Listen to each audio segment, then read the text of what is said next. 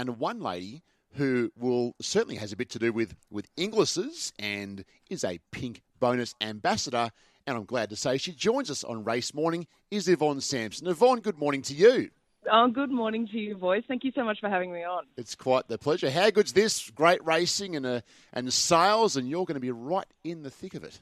Oh, it's a very special time of year. The footy trials have just started, which is great for us. But, of course, with the sales going on at Warwick Farm and that gorgeous establishment out there, and then I have, I think this might be my last Saturday off for the entire rugby league season. So where else would I be but trackside for what is such a wonderful race day and a wonderful initiative. I've been very lucky to be around horses my whole life, and right from very little humble beginnings at Pony Club through to EFA. I was lucky enough to ride overseas in some Olympic studs, and then I got to prep yearlings over in the UK at a start at Stratford upon Avon and work at Tattersalls and Goffs and Deauville. And I really had a beautiful appreciation for every facet of whether it be the thoroughbred industry or just the equestrian.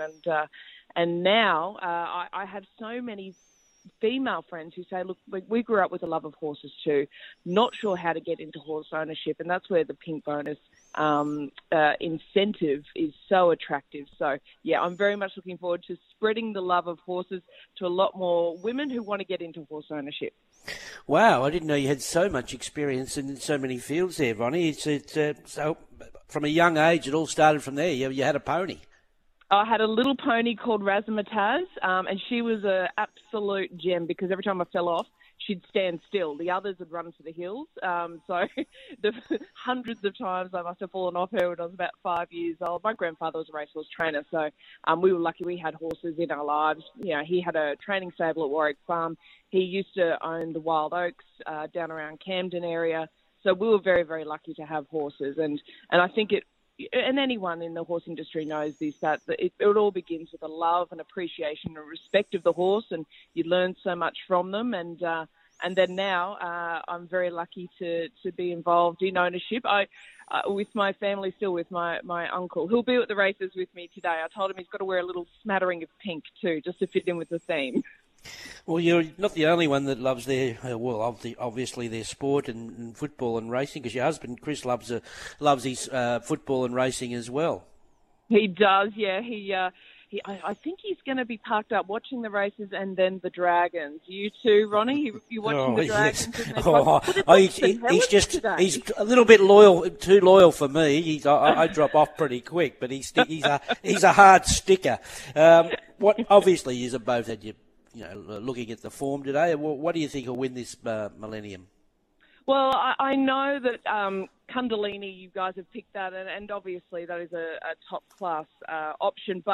And especially with the Winx connection with John Camilleri breeding her as well. But let's just have a look at the horses eligible for this Pink Bonus. There's Arkansas kid Rachel King is on board for that. He won the English Banner at Moonee Valley on Cox Plate Day. So he was bred by Philippa Duncan, who kept a share in the horse when the Hayes stable bought him. So that will be the hope from Victoria. If we go north of the border to my beloved home state of Queensland, the player, I think he's 100-1. Chris Muntstrain Colt, Chris's wife Kathy syndicated this to all Queensland ladies.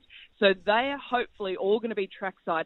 And I tell you what, if the player gets up and grabs this $400,000 bonus, in a proper racing terms, there will be absolute scenes at Randwick today because the ladies will be going off. I was lucky enough to spend a little time at Gerald Ryan's stable during the week with Cecile.